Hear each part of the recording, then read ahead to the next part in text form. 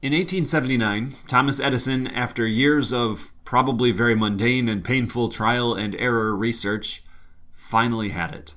He had invented an electric filament light bulb that both gave off enough light to actually be useful without burning out so quickly it was completely useless. The effects on society were as quick as they were dramatic. Of course, there had been artificial light before the invention of the electric light bulb, but it was oil or gas lighting, or even just good old-fashioned lighting some sticks on fire. And this was costly and inefficient, sometimes even dangerous, and at the end of the day it didn't even really give off a steady enough light to make it possible to do that much after dark anyways. For the most part, people woke up when the sun came up or a little before, and went to bed when the sun went down or a little after. And the average person actually probably slept 10 or 11 hours a night. It was kind of costly and impractical to do anything else during the hours of darkness. That all changed with Edison's bulb and its successors. Within a couple of decades, electric light bulbs hung in factories over the first generation of night shift workers, and the 24/7 workforce was born. Hooray! A person's social life wasn't over when the sun went down either. Instead, with electric light, it was really the opposite, and instead of going to bed, now people went out with friends. They stayed up later than ever, and they still got up early.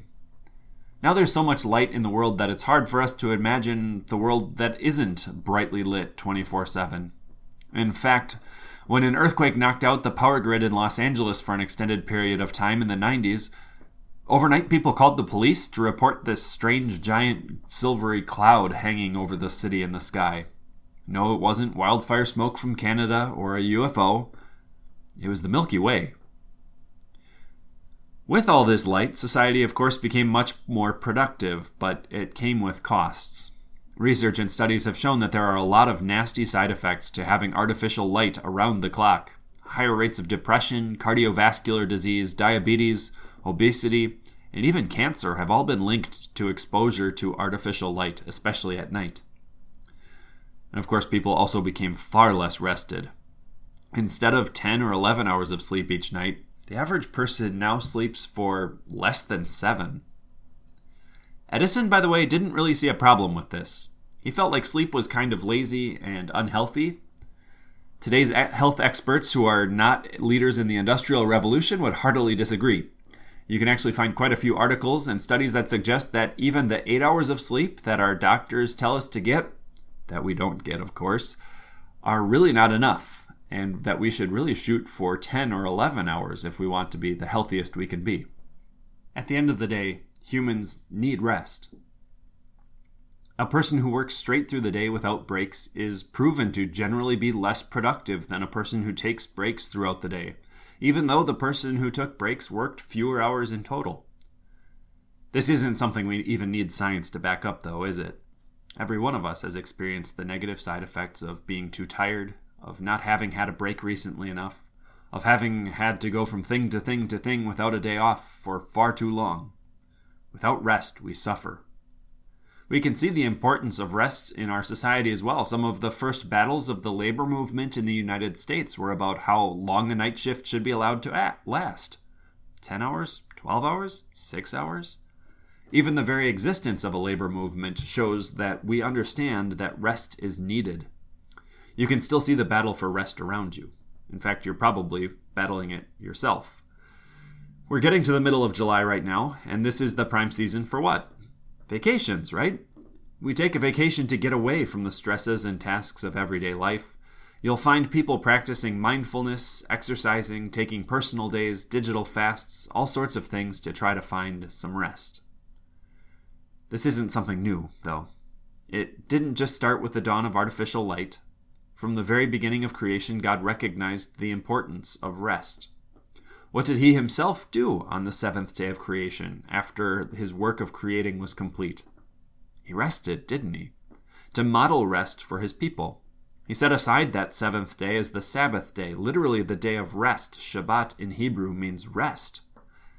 In the Old Testament, while he was hand-governing his special nation of Israel that he had chosen to preserve the line and promise of the Savior, he explicitly wrote rest into their culture by including it in their legal code. That Sabbath day rest was mandated for everyone. Masters, servants, employers, employees, adults, children, even foreigners who didn't believe in him. And actually, even animals were supposed to be given a seventh-day rest. He even went a little further and included the land itself. Although we're not actually sure they ever did this, every seventh year was supposed to be a Sabbath year, in which they didn't cultivate the land itself and instead lived off of what God had allowed them to store up the years before. Rest is actually a central theme to all of Scripture. If a non-Christian friend of yours asked you, "What's your Bible all about?" if you said rest, you would be able to defend that answer pretty thoroughly. So today we're talking about how a Christian is someone who finds rest. But in a world where everyone is already looking for rest and finding rest in all different places, that doesn't make us unique. What sets a Christian apart is where we find rest. A Christian finds rest in Jesus. And like last week, this might seem overly simple to us. Okay, Pastor, we know, of course, we find rest in Jesus. But like last week, it's maybe more difficult to put into practice or to wrap our minds around than we might think at first. And even before we can talk about what it looks like to find rest in Jesus, we have to talk about the kind of rest we should be looking for. Because if we aren't looking for the right kind of rest, we'll never find it in Jesus. If I get all tired out working in the garden all day, and I want to find some rest for that, and I decide I'm going to go to the gym, probably not the right kind of rest. Of course, a gym and an exercise can bring me some good emotional or mental rest, but if my body's all tired out, I'm looking in the wrong place. Same thing is true with spiritual rest. If I'm looking for the wrong kind of rest from Jesus, I'm going to be disappointed. And this was the problem that the people in Jesus' time had. The context of the words of our Savior that we're focusing on this morning is really their rejection of him, as well as their rejection of his forerunner, John the Baptist. And a large part of this rejection was that they were expecting and looking for a different kind of rest. This isn't a new idea to us. We know that the people in Jesus' time struggled with this. They were looking for a Messiah whom they had built up in their minds to fix all the problems that they felt were worst. You know, the oppression and occupation by the Romans, the fact that their nation had pretty much steadily declined since the first couple of kings centuries and centuries and centuries before. Jesus spends most of Matthew chapter 11 calling them to repentance for this rejection of him. It says when John came and fasted and lived this ascetic life separate from society, eating locusts and wild honey, they said he was a demon or demon-possessed. When Jesus came, then eating and drinking and spending time with people, they said he was a friend of sinners and a glutton and a drunk. Neither of them matched their ideas of what the forerunner prophet and the Messiah would look like, live like, or do. They had their ideas, they had their frame, and if the Savior and the forerunner prophet didn't match that, they weren't interested. Jesus speaks in really strong language against this rejection. Woe to these cities who rejected him, he says. Not only are they not going to find the rest they're looking for from Romans or worldly problems, they're going to miss out on the rest that he's come to bring them. You and I know the rest that Jesus came to bring. It's spiritual rest. It's rest for our souls. It's deeper and more lasting and more important than the refreshment we can get from a vacation or a weekend. But even though we know this, maybe we forget it or take it for granted. I understand Jesus provides spiritual rest, but that doesn't help me when I'm worn out at work. I understand I can have rest in Jesus, but that doesn't help my finances or my relationships or my career. Maybe we even are tempted to look at our devotional lives and worship as just more chores in the long list of tasks and responsibilities and obligations that we have each week. After all, if we already understand that Jesus offers spiritual rest, why should we wake up early on a Sunday morning or maybe one day off just to hear the same thing when we've got much bigger fish to fry? This kind of thinking isn't that far off, though, from the people of Israel who rejected Jesus, is it? Maybe it's not outright rejection. We would never do that. No, we love Jesus and want to follow him. But it's essentially saying, no thanks, Jesus. I appreciate that you took my sins away. I get that. I really love that. That's good for me when I die. But what I really need is I need help at work. Or I need help with money. Or I need help keeping this crumbling relationship together. If you find yourself thinking like this, there's one question you need to ask yourself. Do I really understand the problem? Do I? The problem isn't that life has dealt you a bad hand, or that you're too tired, or you're too busy, or you have too many responsibilities. Those are all problems, sure, but you can take a vacation and hit those well rested. You can even get out of those kinds of problems. Do you really understand the problem? The problem is that you yourself stand guilty before God himself. And a little vacation isn't going to fix that. Neither will a huge pay raise or a comfortable retirement. I mean, vacations can't even perfectly fix our physical rest, our need for physical rest. Have you ever gone on a vacation only to come back and get through that first day of work after vacation and realize you're just as tired and burnt out and stressed out as you were before? It was a good escape, but you come back to all your problems. Do you think a vacation will fix your problem before the Lord? Your guilt and sins aren't even something that you can leave behind and escape for a little bit.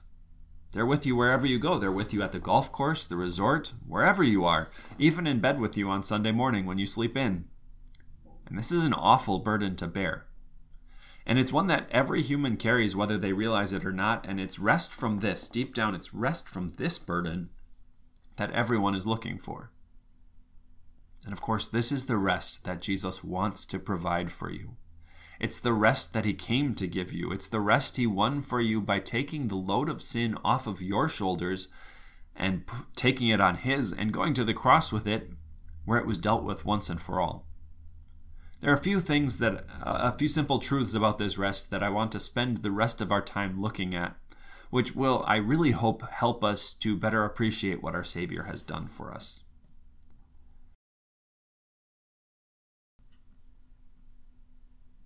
First, rest in Jesus is simple. It truly is. God knew from the very beginning that spiritual rest for our souls, is important. It's part of how he made us. Even before the fall into sin, we see that he modeled this rest when he took the seventh day and rested himself. Can you wrap your mind around that? Even before sin was in the picture, rest was important and something he made for us.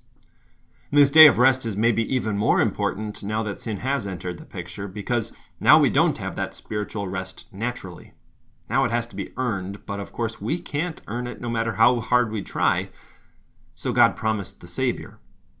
And then he made rules about Sabbath rest so that no matter how distracted people would get by all their challenges and troubles and tasks and obligations of daily life, they'd still have at least one day where they had no responsibilities other than to enjoy God's creation, which is marvelous even in its fallen state, and reflect on the even more marvelous rest for their souls that the promised Savior would bring. Really, the Sabbath day was just a big object lesson. It's supposed to work like this. Look, you don't have to work today. You can't be expected to work today. Isn't that great? The same is true spiritually. You don't have to work. It's done for you. There's no expectation of you. You don't have to work to earn your salvation. Really was simple, but unfortunately that didn't make sense. It was too simple. So over time, God's people turned God's gift of rest into a set of rules. God's law really was simple. Don't work. The people turned not working into work. What was supposed to be a day to reflect on what God would do for them turned into another opportunity to try to earn his love, another obligation. They tried to narrow down what exactly is work. How much grain can I thresh? How far can I walk? And this line of thinking continues in Judaism today. There are special Sabbath lamps and Sabbath elevators that keep you from having to do the work of turning on a switch or pushing a button on the Sabbath day. It's a shame, because what was supposed to be a day focused on God's love for them turned into more rules and laws and obligation. But sadly, we do the same. This isn't some time to be anti-Semitic. We have the same temptation. We struggle with the same kind of rationalization. We overthink our relationship with God as well. Jesus gives rest. But we feel like it can't be that simple. We have to do something, don't we? We try to figure out our role in getting this rest from Jesus. Just like you'll find all sorts of strategies to prevent burnout and make sure you get enough sleep or vacation, or how to have a conversation with your boss about expectations, or set boundaries and find an appropriate work or life balance. You'll find all sorts of strategies, for finding rest in Jesus. And more likely than not, though, you're not even going to get that far. You're going to try to invent your own. Just follow his teachings. Be a devout Lutheran, tithe properly, do this much social service, whatever it is. I promise you, it's overcomplicating what Jesus says. This is actually what he's talking about at the beginning of our reading for today, when he says that God the Father hid these things from the wise and learned and revealed them to little children. He's not saying that the rest that can be found in him isn't for anyone. More on that in a second. He's saying that even the most intelligent people, maybe especially the most intelligent people, are likely to overthink and overcomplicate this. Don't do that. There are no rules, no strings attached. Rest in Jesus is truly simple. It's simply a gift. There's no secret path. There are no hidden steps. There's no fine print. Jesus died for your sins. Your sin-weary soul has rest. Full stop. I promise there's no but coming. Let go of the sin or guilt that you've been carrying. You don't need to carry it any longer. Jesus has won you rest. Unlike the complicated strings-attached multi-step plan rests that the world gets caught up in, it really is that simple. It's simply a gift. Next, rest in Jesus is for all. It's for everyone who is weary and burdened. Everyone. All. Did you hear what his invitation was? Come to me, all you who are weary and burdened. This means that there's no past that can't be let go. There's no soul that's too dirty, no record that's too stained. It means that no matter who you are or where you are, you're not too lost.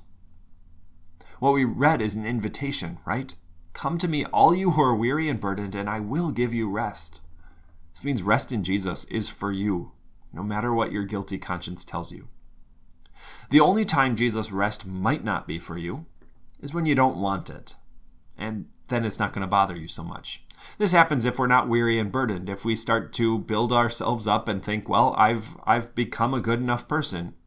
We think, okay, Jesus, maybe this rest that you invite is for the people who are drug addicts or porn addicts or really struggling in their personal lives or whatever, and they need to come back to you, that come to Jesus moment. But me, no, I'm okay. I'm a good Lutheran. I follow your rules. I'll see you in heaven. I'll meet you there. I don't need this invitation. If we don't feel weighed down by our sinfulness, then we're tempted to ignore his invitation, and that's dangerous because we'll miss out on the rest he wants to give us. Good news is there's an easy and quick solution for this. It's called self-examination. Take 1/2 of 1 second and just think, have I been the employer or employee or husband or wife or child or brother or sister or friend that I know God wants me to be? There's that weight of sin, that burden, right back again, isn't it? And right away, Jesus' invitation is there for you too. Let him take that weight. Let him give you his yoke, which is light and easy to carry, he promises. Rest in Jesus is for all who feel the weight of sin. And that means you. Now, just like with physical rest, there are things that we can foolishly do to rob ourselves of spiritual rest. I've had students in class who complained about being tired, only to later brag about how they were up watching YouTube until 4:30 in the morning. Why do you think that you're so tired? Pastor's not going to have a whole lot of sympathy for you at this point. In the same way, I can't expect to be physically rested if I'm making decisions that actively make it impossible for me to be physically rested. Same is true of my soul's rest. If I keep choosing to ignore worship, or if my devotional life and prayer life are at the bottom of my list of priorities and only happen if I feel like I have time or if I run out of other things to do or run out of things to watch on Netflix, can I really expect to be well rested spiritually too? Not really. And this is what we do when we try to find our rest outside of Jesus. And it's frankly not Christian. After all, a Christian finds rest in Jesus. So don't do that. You're robbing yourself of something that Jesus wants you to have. Don't rob yourself of time in God's Word. Don't rob yourself of the sacrament of communion. Don't rob yourself of worshiping with others and being encouraged in your faith by your brothers and sisters. Don't turn down Jesus' invitation and then wonder why your soul is weighed down. Jesus is offering you true rest for your souls. I want to close with a thought that I found particularly encouraging myself, and I hope it is for you too. You're here, right now, listening to God's Word, worshiping with fellow believers, and that's really cool. Not because it makes you a cut above the rest, of course. Not because it means you're some sort of super Christian compared to all the rest, or you're saved because you came to church this morning. But do you know what it means that you're here right now? It means that you know the things that are hidden from the wise and learned. It means that when Jesus was given everything by his Father, and by the way, we like to play this game, right? Even if you're not a lottery player, I'm not really, but even if you're not a lottery player, you've practiced what you're going to do if you somehow manage to win that thing that you don't play. You know, even just hearing those words, lottery winner, you can probably think of the first 5 things without much thought what you'll do with that. We like to play that. Jesus was given everything. He says his Father committed everything to him. And what did he do? He went and revealed himself to you in word and sacrament so that you can know something that the most intelligent and most educated people he's ever created and graced this world with will never figure out on their own. When Jesus had everything, he chose you to reveal to you the secret to true rest. You know where to look. You know where to go. Turn to Jesus for rest. Amen.